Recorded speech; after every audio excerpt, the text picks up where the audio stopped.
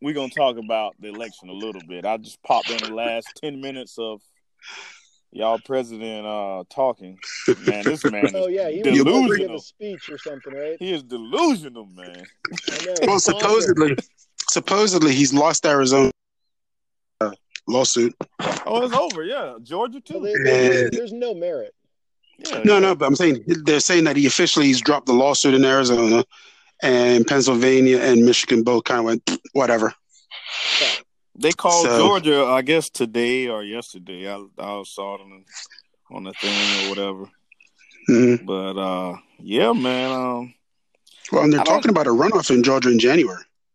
Yeah, for the Senate, for the 2 Senate seats. Yeah. Could also be. Now, aren't they still doing a hand recount right now? Yeah, they are. Yes, that is correct. But he's still ahead. Biden's still ahead by 20,000 But votes. I think they're saying, but even if he wins Georgia, it doesn't matter.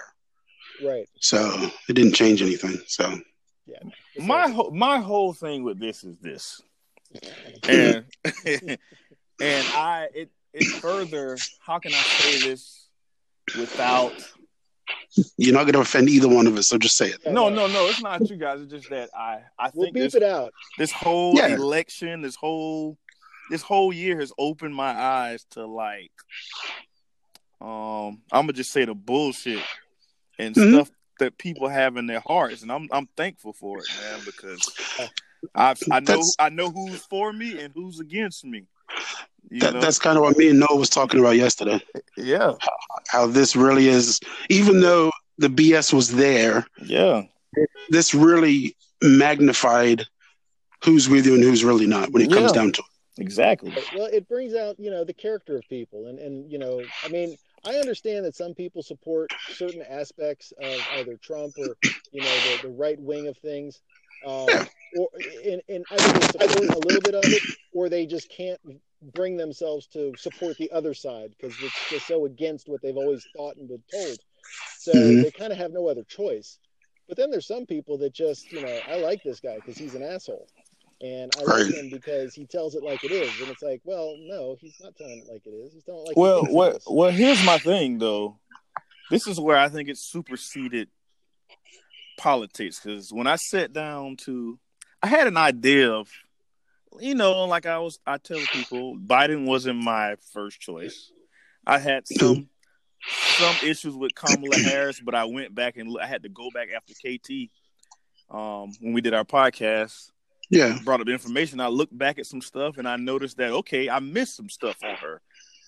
Some stuff that I should have looked up. But I think that the whole thing with voting for Trump comes down to we can disagree about politics, whether you're right, left, whatever. But the humanistic part of it, that's where I draw a line because in my life, and this could be different, and I'm talking to the people listening to this podcast. If you're choosing money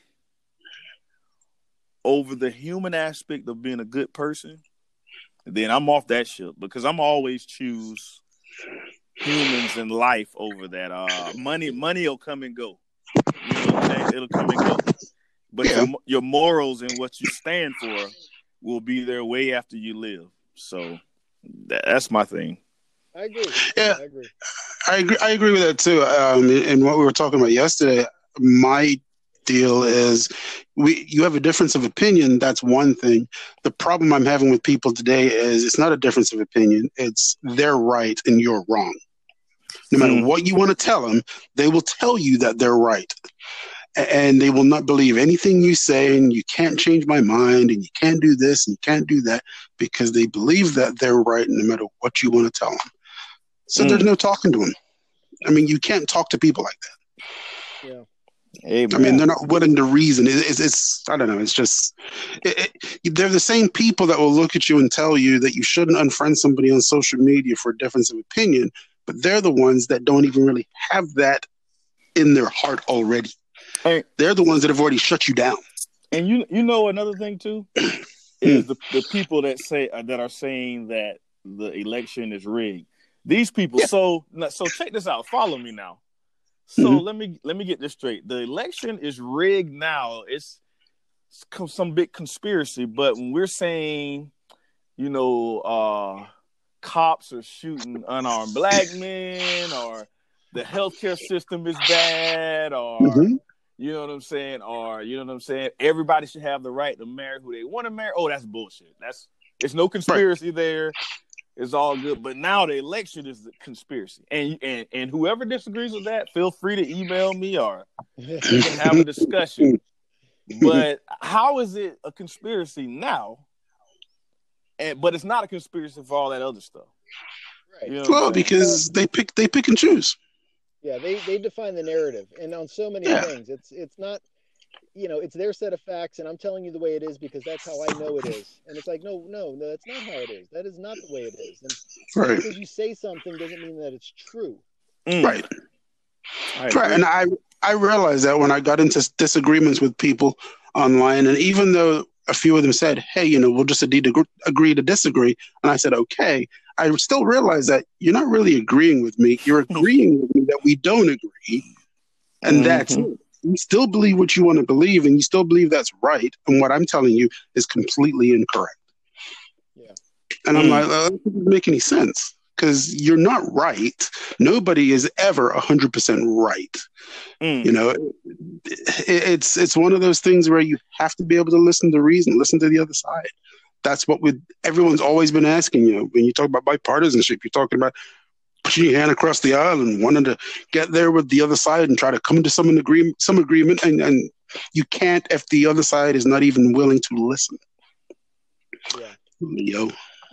I just feel like 4 years ago, and I tell people this: to me, I feel like Trump was in the driver's seat to get reelected. All he had to do, because I'm facing believe it or not, the presidency is a popularity contest. That's what it is. That's what it is. I felt like that for a long time.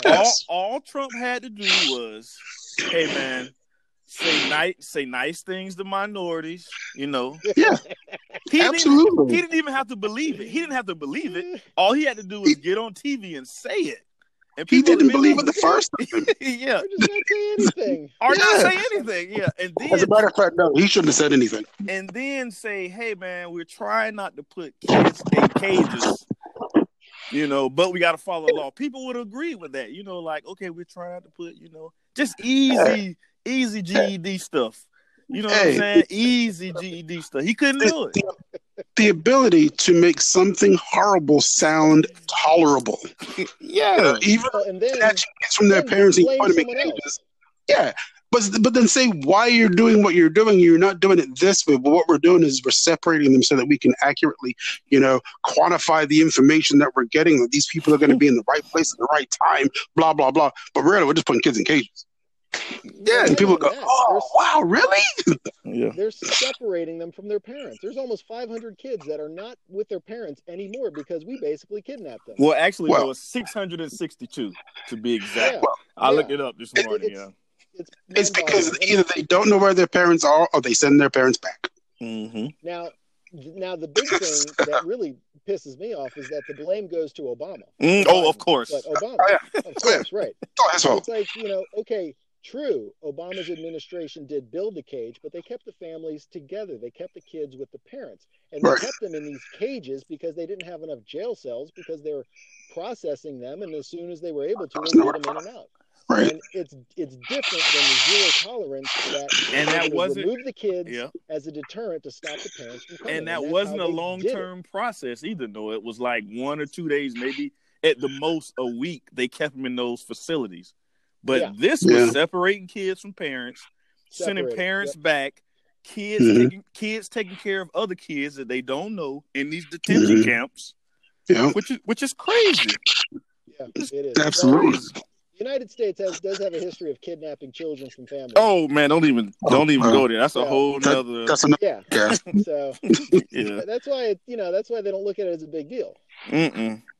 We'll it's been done before. Come on, guys. So that's just my whole thing, man. I'm gonna get off that because that can lead us into a whole nother podcast. It'll get your blood pressure up for sure. No, I'm just my thing is in 2016. This is all I heard. Hey guys, the Okay, I don't know who moving around, but it was me. Sorry, it was me. Yeah. No, but I was saying in 2016, everybody was like, okay, we had an election. They elected Donald Trump. Let's move forward as a country. That's all you heard. Let's move forward as a country. He's your president. And get over it. Yeah, get over it. So America, let's move forward as a country. They were saying that because in 2008, they were saying that Barack Obama was not their president. So that's why that came. He wasn't even an American citizen. No. Didn't even have a birth certificate from this place. Yeah. So silly. Man. Anyway. But people believe it. People still believe that. Yes. Oh, yeah. Well, yeah, you got your conspiracy theorists out there that believe no matter what you tell them, the government is lying to you, and this is the real story. And let me go get my tinfoil hat, and let me go do this, and let me go do that. And they still believe that crap out there, man. But here's my thing. You can't be selective on what you think the government is lying about. Yes, you can. They can. Yeah, Either they lying about everything, no. or, you know what I'm saying? You can't be selective. I hate that. It's the same thing as when you want government involvement. Oh, don't get me started on that. You want to cherry pick when you want you can be involved in this, but not these other three things over here. You ain't taking my guns. Right. Take this. But you can take those other people. Yeah, they want everyone to have a gun because it's the Second Amendment right. Everyone needs guns. But, cops have a hard job because they don't know who's got what out there. They're going to shoot you because they think you have a gun. Well, because you want everyone to have a gun. There's no logic in that. But hey, Wayne LaPierre said, the only way to get a bad guy with a gun is a good guy with a gun. Whoever that is. Because I don't even think that person exists anymore because it used to be cops. Hey. Yeah. Hey, man. The people have spoken. That's all I can say. Saying that the guys in Georgia. Oh, don't start with that kid. I saw that too. Oh my God.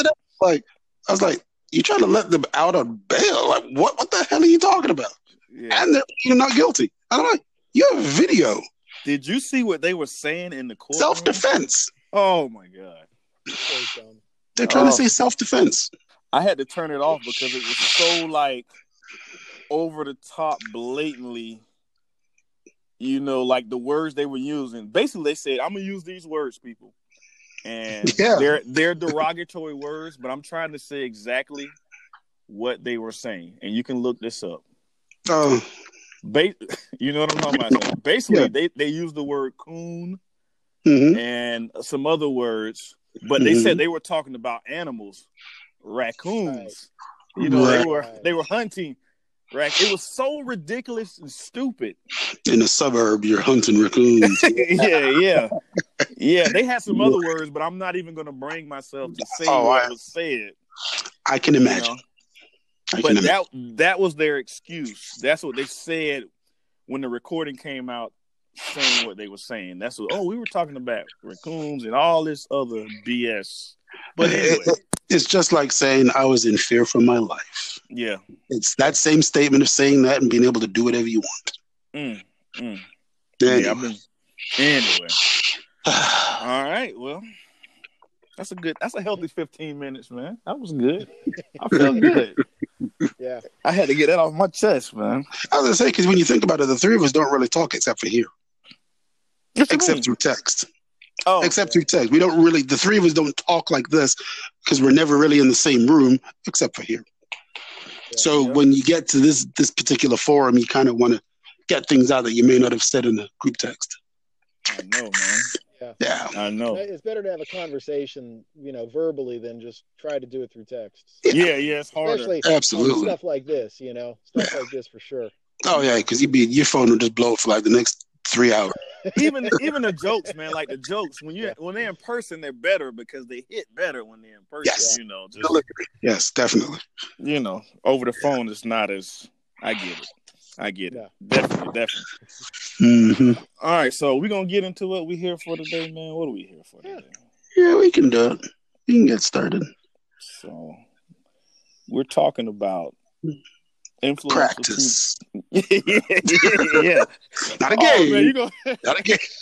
Man, speaking of that, I'm sorry. No, it's okay. No, no, I was watching something. They were talking about Allen Iverson, and the dude was like, "What's the only other expression that somebody made that was funny?" And they were talking about Moses Malone, the pro basketball player.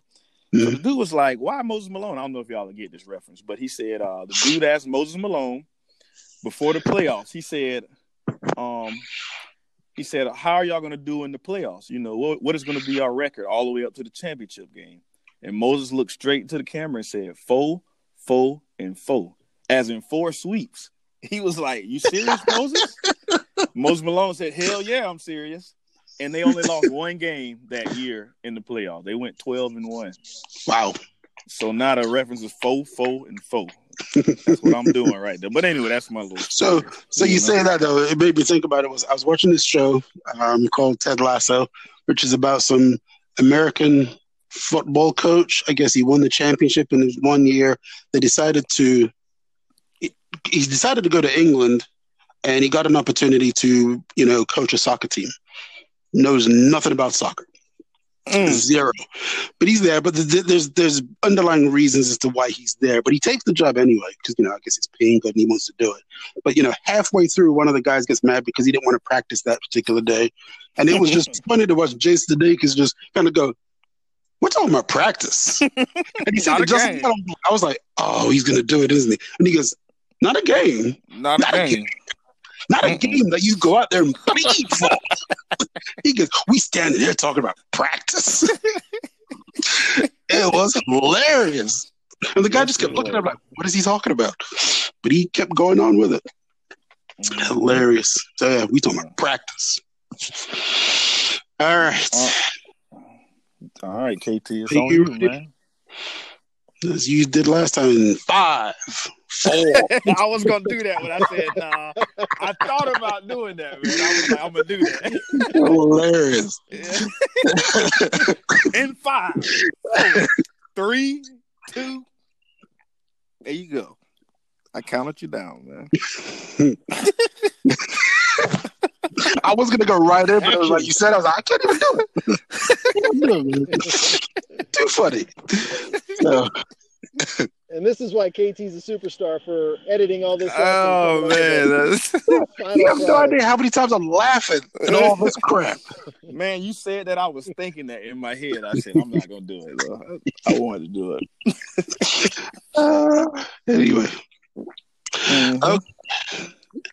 Welcome to another episode of A Conversation with Open Minds.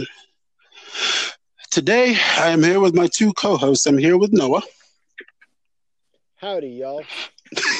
What? I know. Went country on us for a second. And I'm here with Randall. So you're right, everybody. Noah said, "Howdy, y'all." Howdy, y'all. Wow. I'm wearing a big cowboy hat. That threw me off, man. That threw me off. All right, I'm serious. I might or might not have chaps on too. I don't know. Don't want to know anymore, man. Don't want to know anymore. You about to spit in the cup, huh? Oh yeah. You hear a ding, it's probably that. All right. Okay.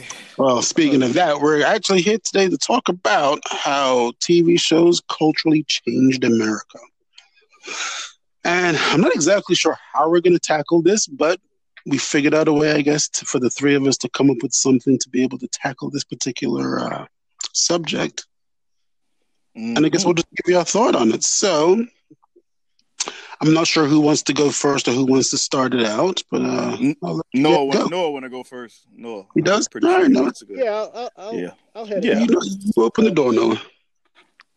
So I kind of brought up the subject a while ago as a topic because I thought about one of the shows that I loved. It was on not for very long actually, but it was a huge, just cultural icon show. It was Star Trek. Mm-hmm. It was only on for 3 seasons back in the 60s, and it was off the air for years and years. And they came back and made movies, and it became a big hit. And they came back with TV shows with different crews. But anyway. But back in the 60s, Gene Roddenberry, the man that created Star Trek and wrote it, he actually had his wife was a big part of the show. She was a character on a couple of shows, one of the nurses. Gene Roddenberry, the man. The man. Yep. He was he was the influence on the show, and he was very much about equal rights. and equality. Much like Stan Lee when we talk about that back in the day with the comics and whatnot. Right.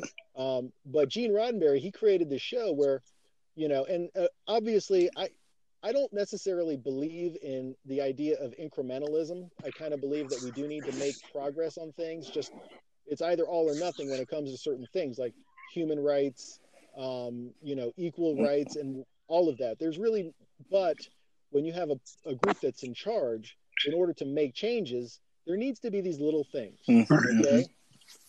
It just has to happen. And I don't agree with it, but it's the reality. So incrementalism. So back on Star Trek, back in the 60s, when you look at the crew, the captain was a white guy. Of course. I mean, yeah.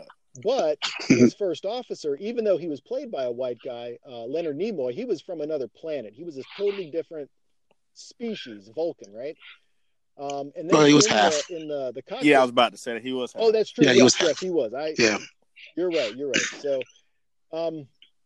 So, but the rest of the crew was all from different countries, and they could have any rank. I mean, it was just that's how they set up the show. So, you got to give it. Okay, the captain was a white guy, but everyone else.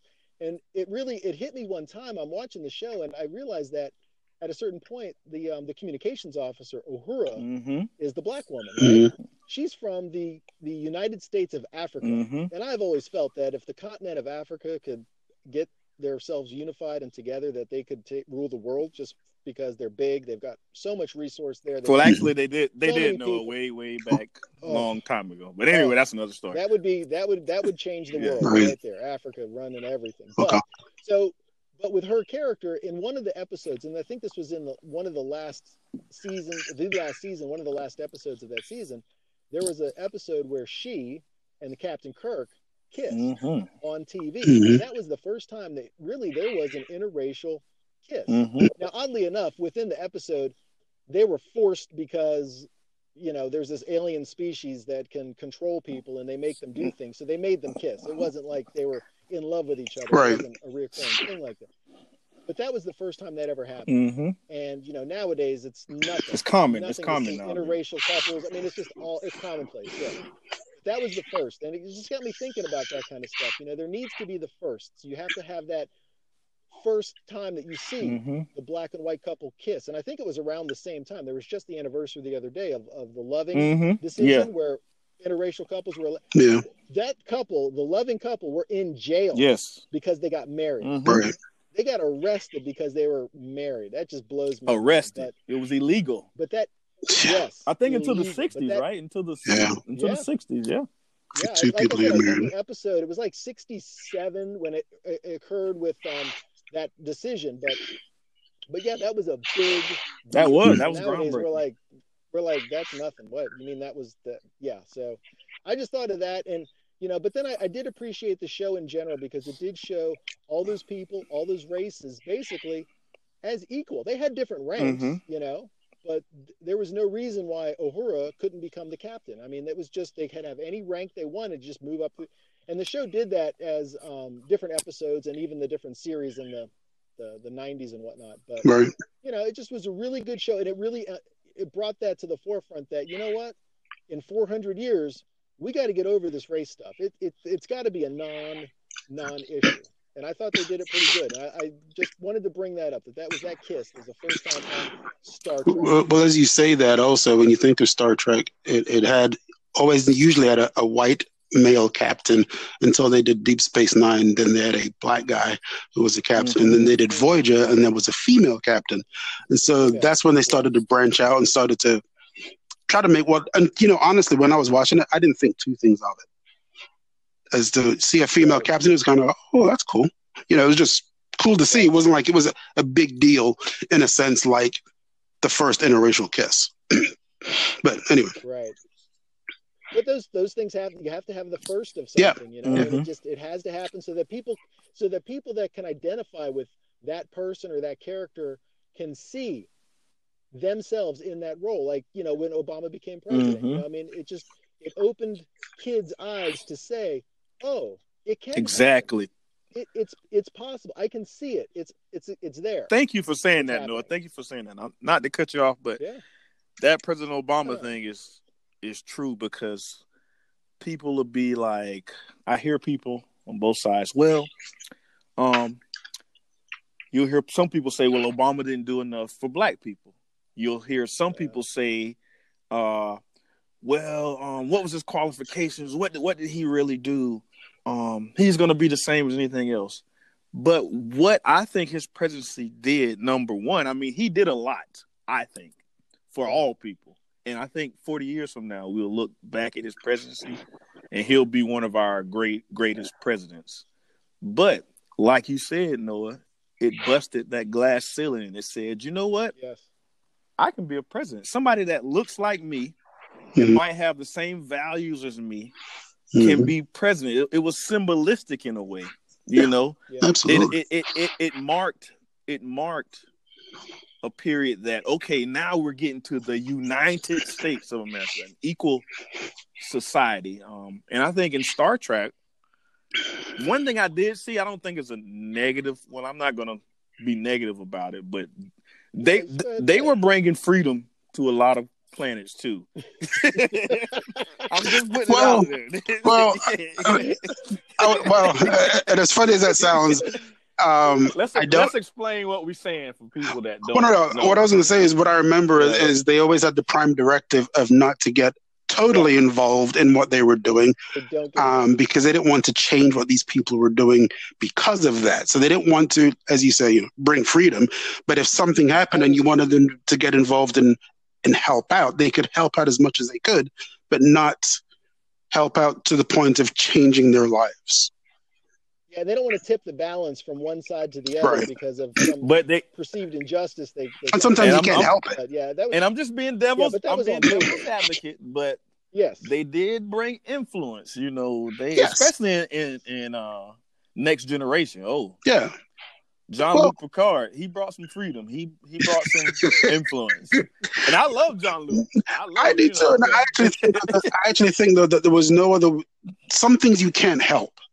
And so if you get involved in a dispute between two unknown species out there in space, you will at some point influence them because of what it is you already know and what you know about them or what little you know about them. So, there's only so much you can do as far as that goes, but you can't outrightly hand them new technology and say, here you go. Stop digging for water. Right here. Here's a really good gun. This will kill all your enemies real quick. Yeah. I mean, I guess sometimes I look too deep into I looked at Federation as kind of like, America, United States of America. It is. And then the Borg, I kind of looked at it as like what we think socialism is. Kind of like in that area, the Borg, the collective. Yeah, I think all of that played into the writing, what was going on in society. But anyway, go ahead. I just want to say that little thing, but go ahead. Oh no, that was kind of like my spiel right there. As far as what I wanted to talk about with the firsts, with race, and even Star Trek got into it with having the woman, with Captain Janeway as the woman captain and in charge and in control. I think those are important. I mean, as I'm a hetero white guy. I'm at the top of the pyramid. You are. Yes, you are. There's really not much for me to see other than the Jewish side of my family. If there's we've never had a Jewish president before. Yeah. So, those are the things that, it shouldn't be a big deal, but, it kind of. But I don't think Jewish is not an ethnicity, right? Or is it? Nah, see, that's a little bit of a gray area where exactly I'm not sure. we draw the line between race and religion. Yeah. Because there is a difference. I mean, anybody could be Jewish as far as the religion goes, as far as you follow the tenets and abide by the rules. But will you be accepted by the people? I mean, well, you have to be if you follow the rules. Here we go. No, I mean that's you have to be either bar mitzvahed. I think you have to be bar mitzvahed or bat mitzvahed for the women. It's got to be separate. Yeah. But as long as the they accept you to do that, once you're bar mitzvahed, you're considered bar mitzvahed, man of the faith, and the women is bat mitzvahed. So, but as far as like the race of Jewish goes, there really isn't a race. I mean, Jews are from all over the world. Yeah. If you want to talk Israeli, well, that's Israeli. from a particular part of the But I think they are region. claiming the lineage of that guy Jesus, the Israelis. But that's a whole nother conversation. He was a Jew. Yeah. He lived a Jew and he died a Jew. Yeah. Hey, changes after that. Man, it is what it is. I'm not disputing it. It is what it Don't is. be awful, though. Yeah, man. But that's Star Trek, man. And over the years too, it's evolved. The show and the movies. Yeah, I mean, yeah, it has. I guess. I mean, when you look at it, but they always maintained the different races, if you want to call that, or ethnicities, or whatever you want to call that, on the bridge. It was never really just one set. It was always there was a black person, possibly there may have been an Asian person, somewhere there may have been couple of women in the back or whatever. So they always kind of maintained that look regardless of what they did. Mm-hmm. Yeah. So down to even having an android up front. Yeah. Exactly. Data. Yep. The sentient android. Yeah. I love that guy. He might be my favorite character. Man, have you seen Picard, Noah? No. It's good. Very mad it's good. You need to watch that then. If you like Data, you need to watch that. That's all I'm gonna say. And I need to see this Discovery too. I'm so far behind on that. I'm ashamed. Well, I personally would say Picard is way better than Discovery, but that's just my opinion. I don't know, man. I do. I mean, I feel like, and don't want to stray too far off, but I feel like the story of Picard that they did was way better told, and I don't know. It seemed like it was told better than the way Discovery is. I feel like Discovery is a little choppy. And is that because it's new? Is that because the story is new? It was the first new for Discovery. No, it is. But the first season for me it was like 3 parts. Mm-hmm. And they told 3 different stories as you went through like the first, 20 episodes or whatever. Mm-hmm. So I felt like from episode 1 to the end, I watched a completely different show. It's evolved, yeah. Yeah, but you unless you're dealing with time travel, evolving that quickly like that or that much it's a lot, I think, to try to keep the continuity of a story correct. Okay. So that's where it lost me, but I continued to watch it because I got sucked in. I'm there now. Yep. It's good entertainment. They do. Yeah, they've got good character and good. Usually they're good. To me, it's always about writing in a story or movie. If it's got a terrible story and the writing is terrible, it's like, I actually would say that this particular season right now is probably their best so far for me. We're only like 3 or 4 episodes in, but so far it's the best that they've done. I can say that, yeah. From the ones I watched so far. Yeah. Anyway. All right. So who else had something they wanted to bring up? I think you should go next. Yeah, I do. It's funny because when you brought the conversation, wanting to talk about how it changed America, I said, let me just throw this in Google, see what Google pops up. And it was funny because I put it in Google and it gave me the first 10 shows that culturally changed America. And I'll quickly go to the 10. We don't even have to talk about them because you won't want to. Modern Family, Friends, Full House, Parks and Recreation, Seinfeld, Roseanne, The Simpsons, Mad Men, All in the Family, and Andy Griffith. That was 1 to 10. I disagree with that list. That's a dumb list. But I was like, how in the heck did that list get? There's no minority representation, which they Zero. have great shows. Yeah, right. Well, I can see where they're getting some of the it changed how we perceive things. On some of them, I can see it. But as far as being the most influential or what really impacted society. Now I'll agree with 2 of them: The Simpsons and Seinfeld. Definitely, they're in my top 10. I would say that. Oh, they're great. Yeah, I would say that.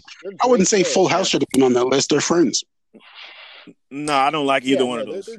And I never watched Parks and Recreation, so I don't even know what it's about. But me neither.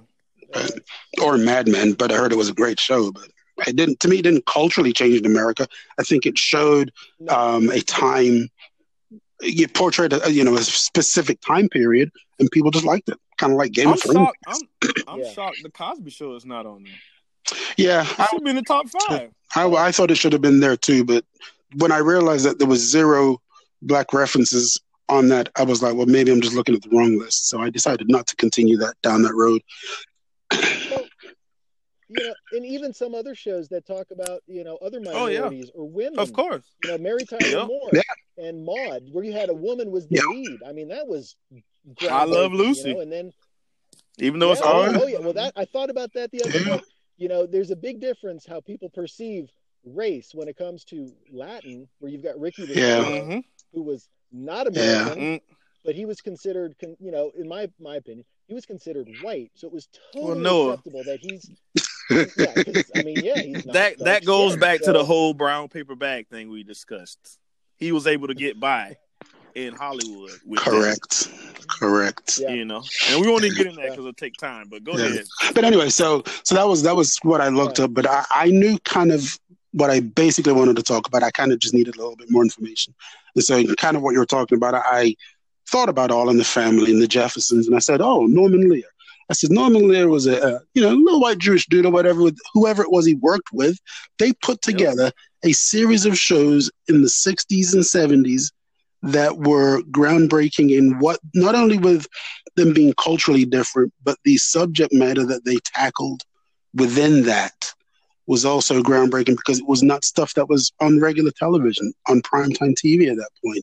When you're dealing with race, when you're dealing with, rape or abuse or drugs or anything of that nature, I don't think that was regularly shown on television. So you had that. And what you probably don't know is All in the Family was actually based on a British TV show called Till Death Do Us Part. And it was the same character. The character's name was Alf Garnett. And he was the racist English white dude you ever met. And his next door neighbor was a black family from Jamaica. And so it's that Norman took that idea and he basically did, Americanized it, if you want to say, so that you would be able to identify with it a lot better, I guess, than England. But it was still that same scenario of dealing with race and having to live next door to somebody, and a guy that doesn't want to live next door to somebody like that, but he has to, and he has to deal with it, and it's in his face, and it's there every day. And for the 70s, to me that was a lot, and I almost feel like we've gone backwards when you look at how that was and to how people are now. I feel like we've gone forward, but we're not as forward as we should be.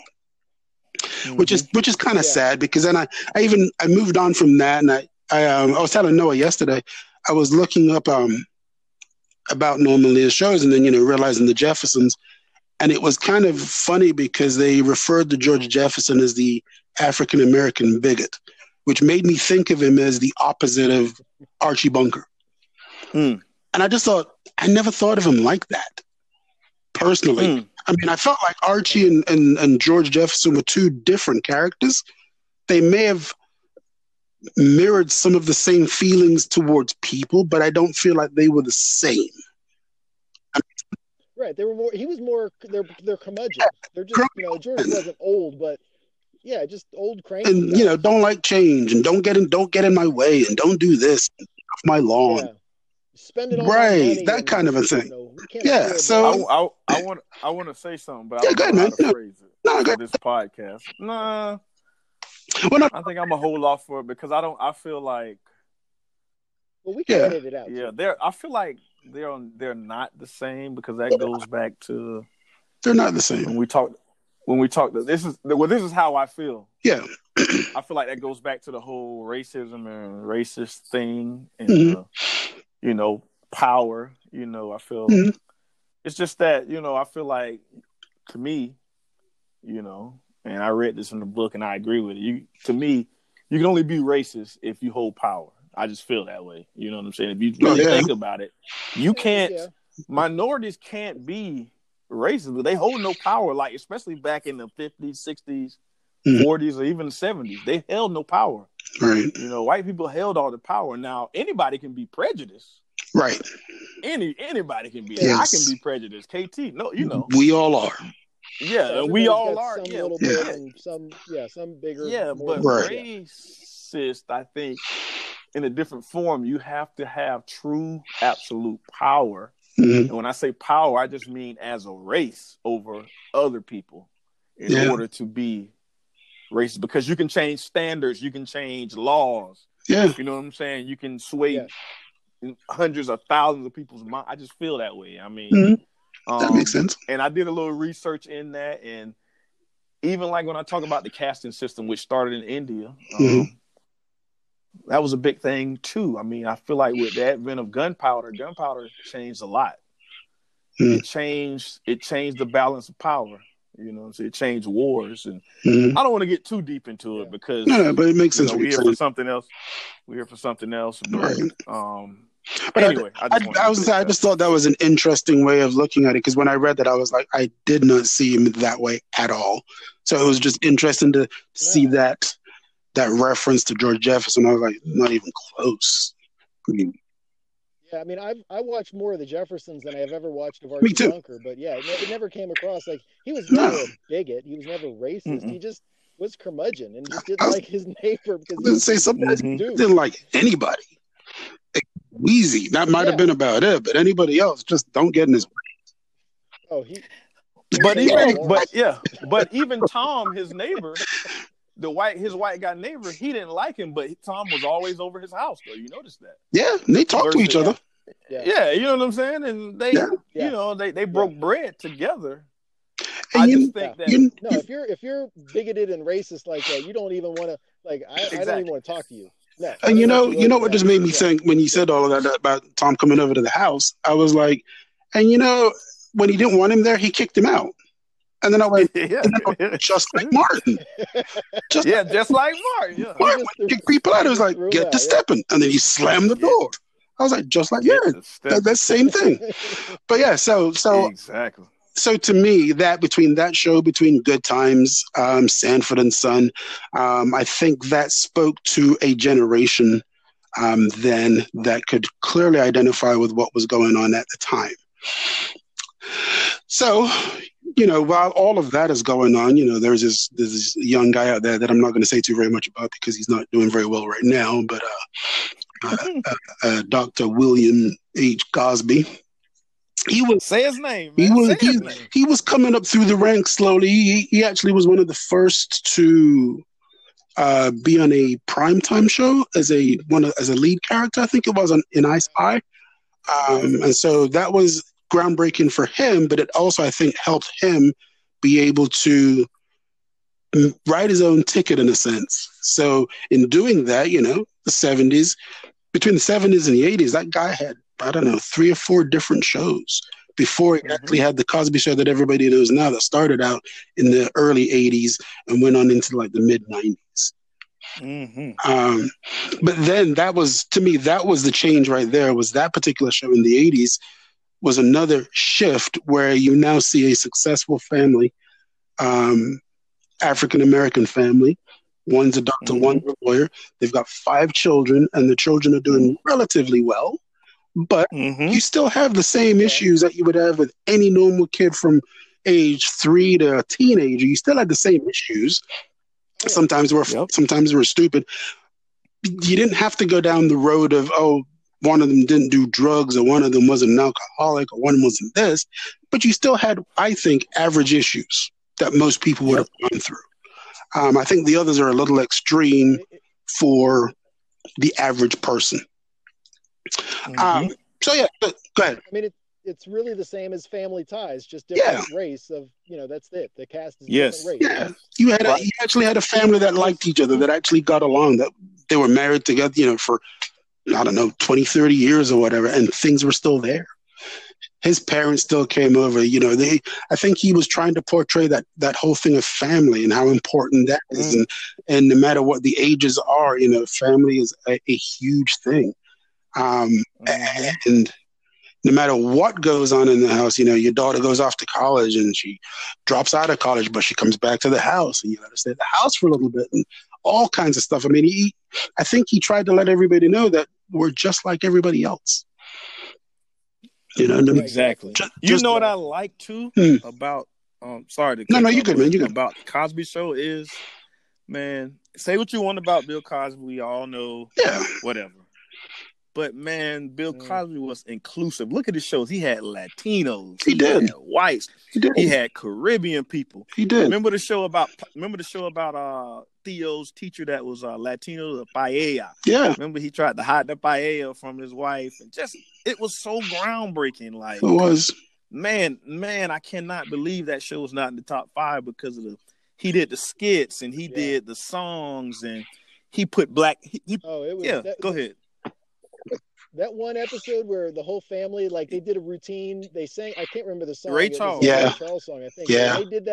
They did that song for like his parents. I was rolling on the floor. It was good. It was so funny. They did it was so good.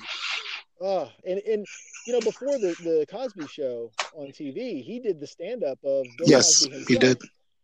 And everybody, there's so many comedians that say that is one of the best stand-up routines. It's just him and a microphone. He only says one bad word for the whole thing. It was just brilliant, and that's what makes it so. And you almost think about it that he was probably one of the first, and I could be wrong on this, but he was probably one of the first that just really talked about regular life.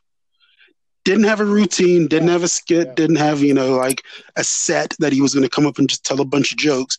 No, he told you about family life.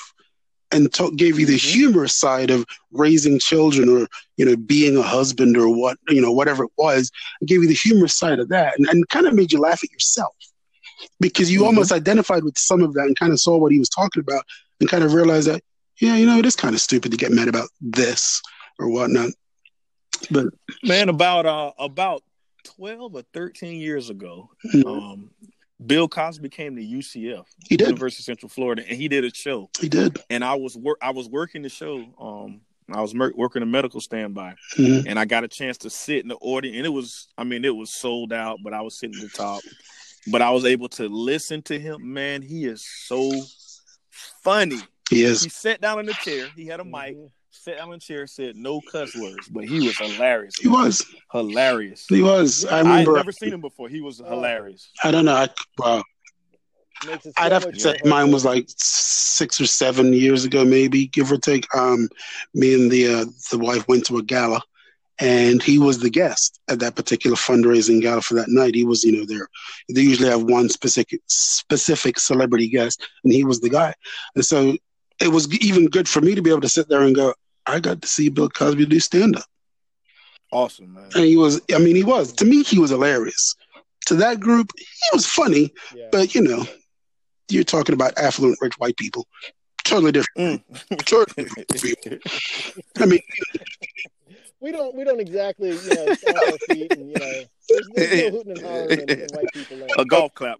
But, yeah. I was going to say, and the Queen wave. I was going to say, it's almost like when I went to see Arsenio Hall do stand up, and I can tell you, Arsenio Hall is hilarious. Now, if you don't know his talk show from back in the 90s, most people, if they did know him, that's the guy you thought they were going to see. And it was like, not even close. He made that very clear that this is not the 90s Arsenio you're coming to see. So if that's what you want, you might want to leave now. But dude, I'm telling you, he was absolutely funny. Nice. I love that. When you see a different side of somebody, whether it's them or not, it's just like you see a different aspect, and it's like, that's cool, man. I see them in a new light, new appreciation. It's not. I was gonna say, it's almost like you don't realize how talented the person really is because you don't get to see that on television. They almost get stifled by what they have to do creatively on the television. But if you just let them go, which is, I kind of think, who was it that I was thinking of that doesn't do that? I almost wanted to say it was Bernie Mac. I think he wasn't Kings of Comedy. Legend. He wasn't Kings of Comedy on his Bernie Mac TV show, but I think he still had the ability to still be as funny as he wanted to be and not be held back to just telling a series of jokes in a situation comedy like most people were stuck doing, So definitely, man, definitely. But to me, that Cosby Show was. I still, my son. Yeah, my It was son. groundbreaking. Not as much my daughter because he's older, but when it comes on, he still laughs at the Cosby Show and Martin. Those are his two favorite shows. He'll laugh and and he's dying laughing when he's here. He'll record them and watch them late at night, and I hear him in there laughing. I'm like, "What are you doing?" I was like, it's still funny. It really is. Yeah. You can still identify with that, regardless of personal life and dealings going on today. Then that stuff was funny. So can't take that away from him. Yeah, stood the test of time. The Cosby Sure did. Yeah. That was pretty much where I was going with this. So what do you got? So what I got was, the reason I wanted KT to go first is the show I wanted to talk about is a spinoff of the Cosby Show, and it was called A Different World. It started in September 24, 1987. Oh, jeez. And it ended in July 9, 1993. And basically, how A Different World started off was Denise Huxtable, who is Bill Cosby. He plays Dr. Huxtable on the show. It's his second oldest. Yes. Denise, she goes off to college. And she goes to this fictional HBCU, which is, for people that don't know, Historical Black College or University. And it's a fictional Hillman College in Virginia. So it follows her there, which, ironically, before I even get into the show, she only ended up staying on the show for 1 year. Mm-hmm. And then she left. She ended up going back to the Cosby Show, and, she ended up being on the Cosby Show. But basically, what A Different World did was it highlighted HBCUs. It did. It gave them light because, I hear people say, well, why do we have HBCUs? Well, way back then, I don't know if people know, Black people were unable to go to a regular college or university. They couldn't go. They were forbidden to go. So what happened was Blacks got together and they formed their own colleges. Mary McLeod Bethune, Booker T. Washington, people like this formed these what they call HBCUs in universities, to give African Americans or Black people a chance to go get higher education. And what A Different World was, it was kind of like, it kind of took you away a little bit from the Cosby Show, in which the Cosby Show showed you like the Black family successful doing their thing. Mm-hmm. A Different World was kind of like, okay, we want to see young Black people in a natural setting of college, higher education. Right. They tackled different issues, like controversial issues, issues about rape, domestic violence. Mm-hmm. It was a bunch of different actors on the show. Mm-hmm. Tupac, Bill Cosby. Oh, yeah. I don't know if you guys know who Gilbert Gottfried is. Yeah. Roseanne, Tom Arnold. I know Tupac was. Yeah. Tupac was on the show. I had to look it up actually because I looked it up. He played one of the actors' boyfriend that ended up coming to the campus and mm-hmm. Giving her some trouble, but he made a guest appearance. Okay. So let me get into some of the characters. So I don't know if you guys know one of the characters. I'll give you their names and then I'll show you like the diverse background of what they were trying to do. So one was named Whitley Gilbert, which we know that was Jasmine Guy. Yep. So her character was basically like a Southern belle. She came from money. Mm-hmm. So she was like in the elite upper society of life. She came from the deep South. Right. She had the accent, but she came from money. So she was coming to get the HBCU experience amongst other young Black people that she probably didn't get where she lived at. Then you had Dwayne Wayne, which was played by Kadeem Hardison. He came from the inner city, two hardworking parents, middle mm-hmm. class. I think it was, I want to say Detroit. I'm not sure. I don't remember. Yeah, Dwayne Wayne, but he had that's where the whole glasses, the flip-up glasses came from. I don't know if y'all remember that. Yeah, everybody had that came from Dwayne. That came from Dwayne Wayne. he brought that style and he started wearing it on the show, and then you saw everybody with it.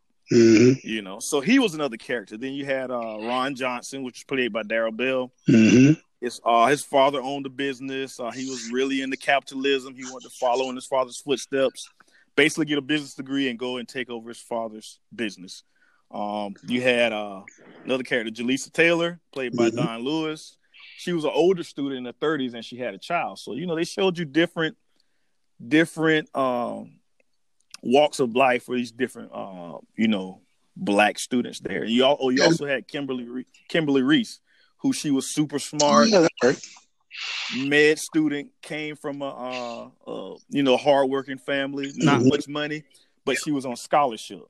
You know, and some of the shows they had, I had to go back and look. They had they had one episode with Blair Underwood. He was a student at the school, and it was right around the Gulf War, so they wanted to highlight the Gulf War. He was in school. Mm-hmm. Well, they called him out of school, and they said, "Hey, man, you got to go to war." And it was like a heart-wrenching. The last scene was him talking to Glenn Thurman, who was Colonel Taylor, and Colonel Taylor was like, "Son, tighten up, be strong. You're going to be all right." You could tell Colonel Taylor wanted to cry, but he turned away because, the whole soldier aspect of it. He didn't want to show him that he was emotional. Right. And in the last scene, Blair Underwood is saying, "All right, Colonel, I'll see you later." And the Colonel kind of knew he probably wouldn't be coming back because, soldiers get killed in war. They had episodes about date rape, sexism, racism, AIDS. Just all different types of aspects and things that were going on in HBCUs with black students. And the director of A Different World was Debbie Allen, who in real life, Debbie Allen was the sister of Felicia Rashad, who played the mother in the Cosby Show. Mm-hmm. So they're real life sisters. And we also know Debbie Allen was in Fame, right? Yep.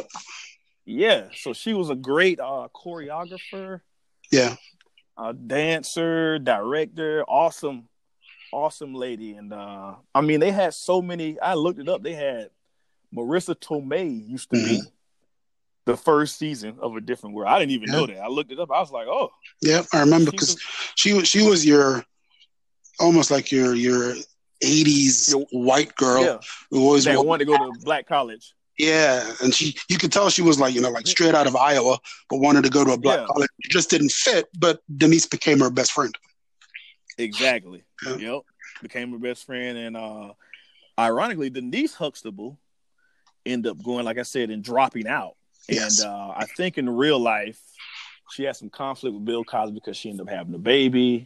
Right. But she ended up going back to the Cosby Show. But what I liked about A Different World was it was another avenue of showing positivity on TV. Because remember, these two shows, The Cosby Show and A Different World, The Cosby Show started in the Reagan era.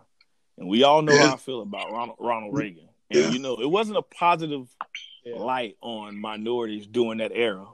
Right. And then A Different World kind of like started in that Reagan era, but it ended in the Clinton area where things were getting better. You had a lot of black women, and we know black women are the most educated, people on the planet now. I had to look that up to make sure before I put that out in the atmosphere. but they have the most degrees in United States right now. But you had a lot of black women, black men going to college and getting educated. And the motto for the show was "A mind is a terrible thing to waste." I think that's what they put on there. I heard that somewhere else. I heard that somewhere else too. United Negro College Fund.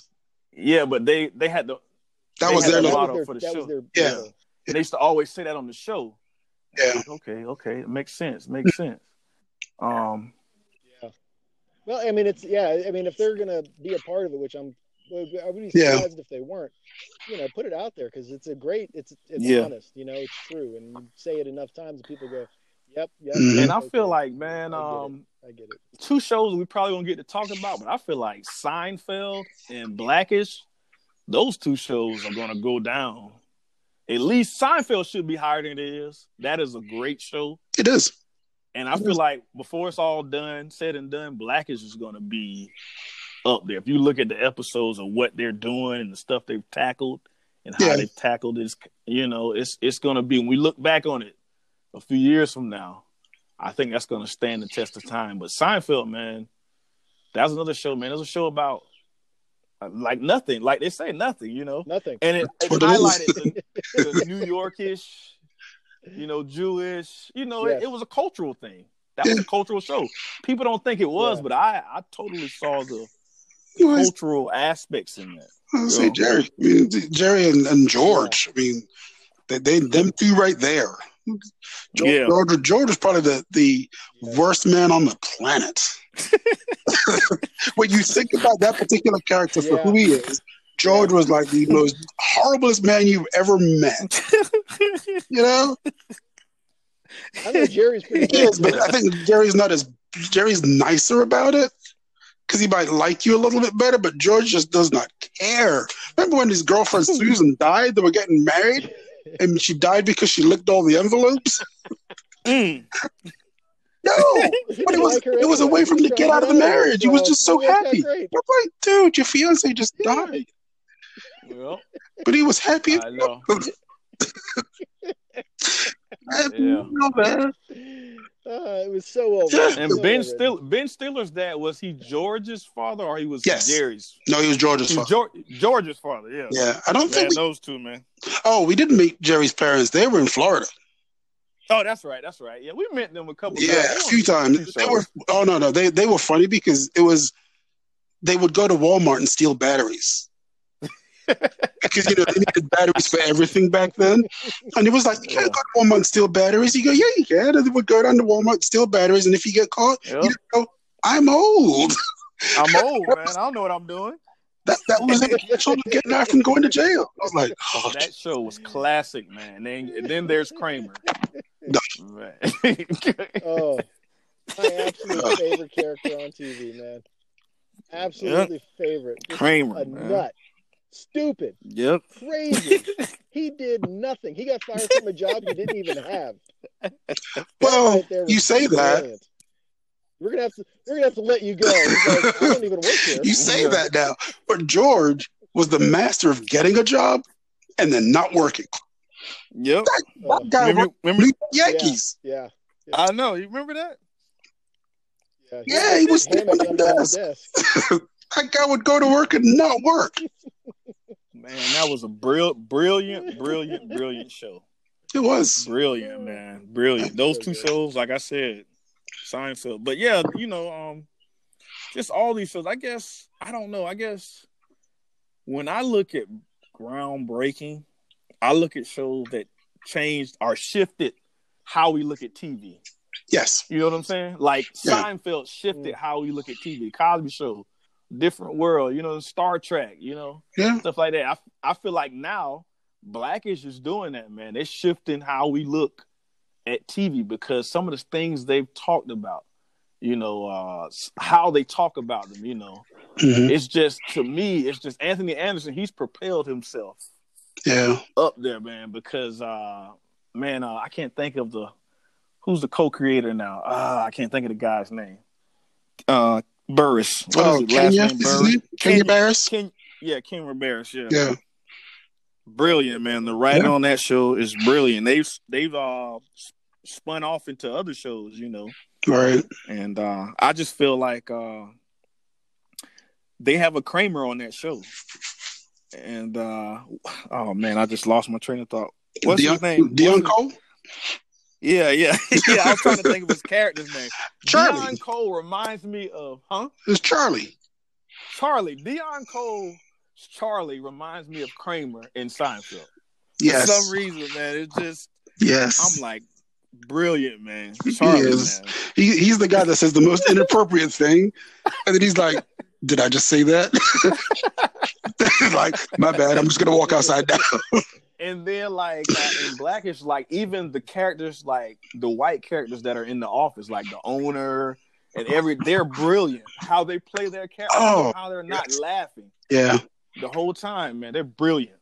From the lady, remember the lady used to be in there, the owner, and then go ahead. You know what it shows when you say, now that you say that, you know what Blackish actually shows? It shows you how, I almost want to say, how black people have perceived how white people are to them on a daily basis, and they don't think anything's wrong with that. Yes. You know how we say, man, these guys are racist. It's like, no, but this is just how they talk. And this is what we hear every day. It's like, no, this is how you are. But what I've... Yeah, go ahead. No, go ahead, man. That was really what I was going to say. Was just, it seems to have amplified how we perceive them. But that's so true. But on the flip side of that, and they're in the world of, because they're the majority, they see the world as supposedly going like that. So anything that deviates from white culture is weird. You know what I'm saying? So in Dre's mind, when he goes to work, right, he's like, man, I got to go deal with my boss today. He's going to say racist stuff. Right. But in his boss's mind, he's like, you know, he says all kind of crazy. Like the day he said, yeah, Dre, we're not racist. We just have some people that work for us and they can't leave. They have to stay there all the time. And Dre's like, oh, you mean like slaves? He's like, oh, I don't like to use that word. I don't like to use that word. Yeah, stuff like that. I'm like, that is brilliant. It is. That's brilliant, man. It's almost like if you could really say what you really wanted to say, this is how you'd say it. Yeah. It's like all of the actors on there are brilliant, man. And I applaud that show. And it's been going for a while, and I hope it keeps going, man. It keeps going because it's groundbreaking to me. It's shifting how we look at TV, you know. Yeah. So that's all I really wanted to say, man. As we were talking about that, it was funny because I was thinking of other shows that were on for a very long time, and I was thinking of Bob Newhart. Bob Newhart had like three different shows over like 3 different decades. He had a show in the 60s, a show in the 70s, and I want to say a show in like the late 80s. Not diverse at all. Is that the one with Daryl? Right? Yeah. It's my brother Daryl. Yeah. I was young doing that one. Yeah, I'm Larry, and it's my brother Daryl and my other brother Daryl. Yeah. But then he had the Bob Newhart show, I think, in the 70s, where he was working for a TV station. And then he had another show, I think, in the 60s, I believe, if I'm getting them correctly. But as I'm thinking about it, I'm like, not really diverse at all. When you think about a guy that is that powerful in the business, can do just about whatever he wants. But, I mean, when you think about it, it was really just the life I think that he knows. This is what he's around. He's not around anything else. So there's zero diversity no matter what show he had on. But you look at other shows like we're talking about Cosby Show and how diverse they were, even very diverse. With the people that were on there and the subject matter that they talked about, it was all inclusive in a sense, and not just this is the world that we see. It's like, no, everybody's a part of it. Yeah. So, and on Cosby Show, man, he broke big time stars, man. Cosby had Adam Sandler, Blair Underwood. Yeah. I have to go look. He had a bunch of stars on there, man. A lot of people come through that show. Stars. Well, and then when you break it off into TV, like you're saying, and you know you've got Tupac come on TV. I mean, you can be because he was already in Poetic Justice was out like years before that. But you just open up to a whole new audience when you're on TV. Yes, you know, all at once. That's true. Exactly. You know, exactly. Very true. Exactly. So I just I applaud all these shows. I'm a big Star Trek fan. I'm watching it to this day. You know, I still watch Cosby Show, and I try to get a different world when it does come on TV. Yeah. But yeah, just I just feel like shows in the future, man. It's I don't know if I'm getting older or. Well, you are. You are. Yeah, we're getting older. As you get older, your mindset changes a little bit from what it used to be. But I also think as we're talking about all of this, I still feel like we're still taking a few steps a little back into what they were as to where we are like right now. I think, and not, not negatively to say that we're backwards, but I just feel like that the strides that you want to make now are a little bit harder because the times have changed so drastically in not even 4 years. Just the way people view each other, just the way people are about each other. Everything is like so different now. I almost feel like we've gone back to, 50, 60 years ago. Like the question I asked on one of the mini shows, I said, A lot of people like to say, "Oh man, the country is better," for minorities. Well, yeah, it's better than it was in 1950 or 40. Yeah, but is it equal? Is right. it equal? Right. I mean, everything's better. Everything can be better the next day. No. But you're right. But is it equal? Is it equal? Yeah. Is it equal? That's the question we need to ask. Definitely, man. Definitely. So that's where I'm at with it, man. Definitely. Well, I just want to say thank you again for joining us on another conversation with Open Minds. We do hope that you enjoyed today's conversation about how TV culturally changed America and where we are today. Please join us again on whatever medium you choose to listen to your podcast and subscribe. And always remember to have a conversation with an open mind.